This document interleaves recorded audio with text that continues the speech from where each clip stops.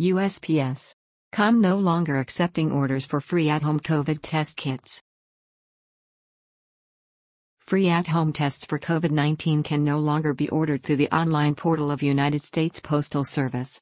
Test ordering through this program has been suspended effective Friday, September 2, 2022, due to lack of funding from the U.S. Congress.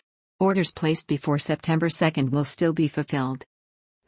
Other free COVID-19 testing options include over-the-counter purchase and reimbursement, as well as free public testing sites. Over-the-counter purchases and reimbursement.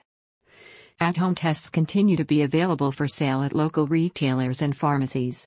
If you have health insurance through an employer, the Health Insurance Marketplace, Medicaid or Medicare, your insurance will pay you back for 8 at-home tests each month for each person on your plan.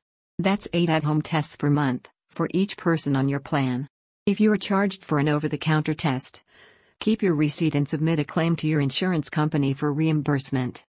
Free public testing sites. There are also public testing sites available to everyone for free, including those without insurance. The closest public testing site to your location can be found using the Hamilton County Public Health website.